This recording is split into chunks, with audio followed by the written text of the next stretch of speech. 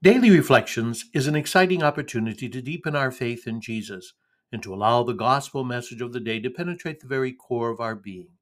My friends, I invite you to allow the Lord of life to guide you and give you the courage to live as dynamic disciples. Let's offer this day to the way, the truth, and the life. Today we celebrate Wednesday of the 18th week in Ordinary Time. And we begin with Psalm 106. Remember us, O Lord, as you favor your people. Together, remember us, O Lord, as you favor your people. We have sinned, we and our fathers. We have committed crimes. We have done wrong. Our fathers in Egypt considered not your wonders, but soon they forgot his works. They waited not for his counsel. They gave way to craving in the desert and tempted God in the wilderness. They forgot the God who had saved them, who had done great deeds in Egypt, wondrous deeds in the land of Ham, terrible things at the Red Sea. Then he spoke of exterminating them, but Moses has chosen one, withstood him in the breach, to turn back his destructive wrath.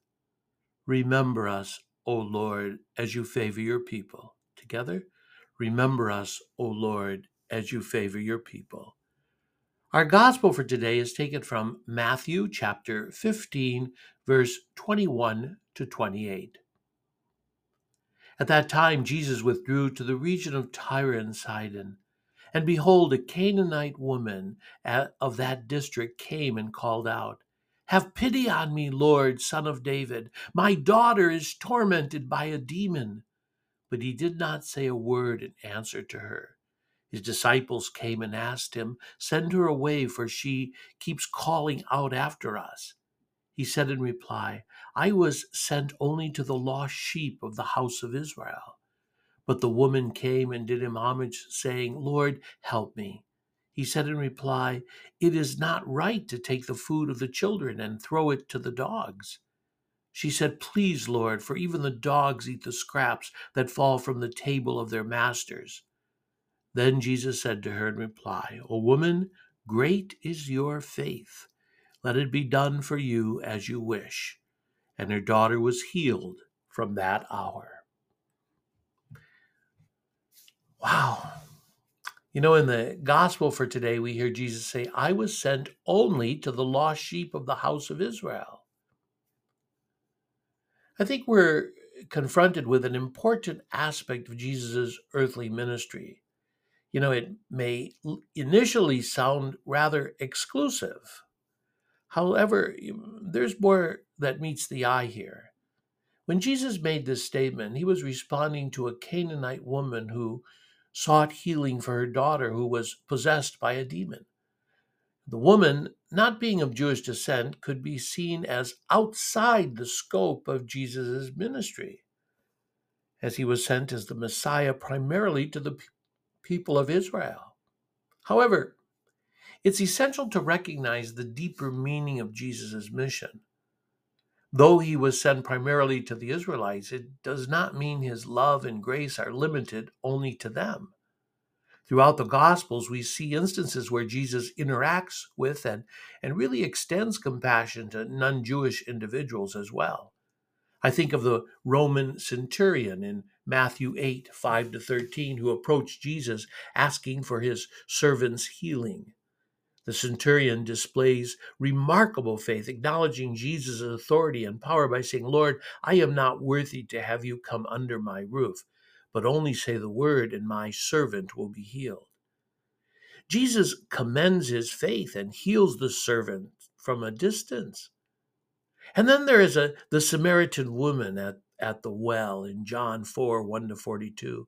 Jesus engages in a profound conversation with a Samaritan woman at a well, breaking cultural norms of that time. He offers her living water, representing eternal life, and reveals his identity as the Messiah. And of course, the healing of the demon possessed man that we hear about in Mark 5, 1 to 20. Jesus crosses the Sea of Galilee and encounters a man possessed by demons. After delivering him from the unclean spirits, the man who lived in a Gentile region becomes a witness to Jesus' miraculous power. And our last story that comes to mind, the Syrophoenician woman's daughter in Mark 7:24-30, and a similar encounter to the Canaanite woman. A Syrophoenician woman seeks Jesus' help for her demon-possessed daughter, despite her non-Jewish background. Her faith leads to her daughter's healing. So all of these examples emphasize Jesus' inclusive and universal mission of love and salvation. They really show that his grace extends to all people, transcending cultural and religious boundaries. Jesus' intentions with non-Jews remind us of the timeless message of the gospel, inviting everyone to come to him, believe in him, and experience the transformative power of his love and redemption. God's love knows no bounds and is ultimately meant for all people, regardless of their background or ethnicity.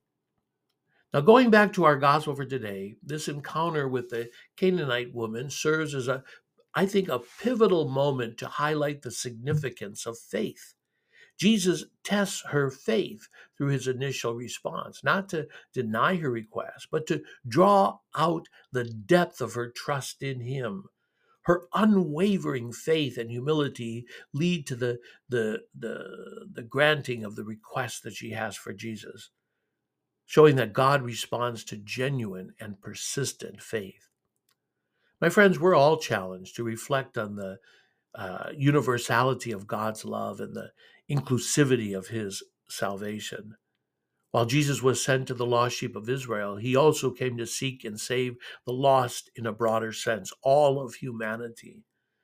As followers of Christ, we're called to embrace this same spirit of inclusivity, extending love, compassion, and the message of salvation to everyone that we encounter, regardless of their background.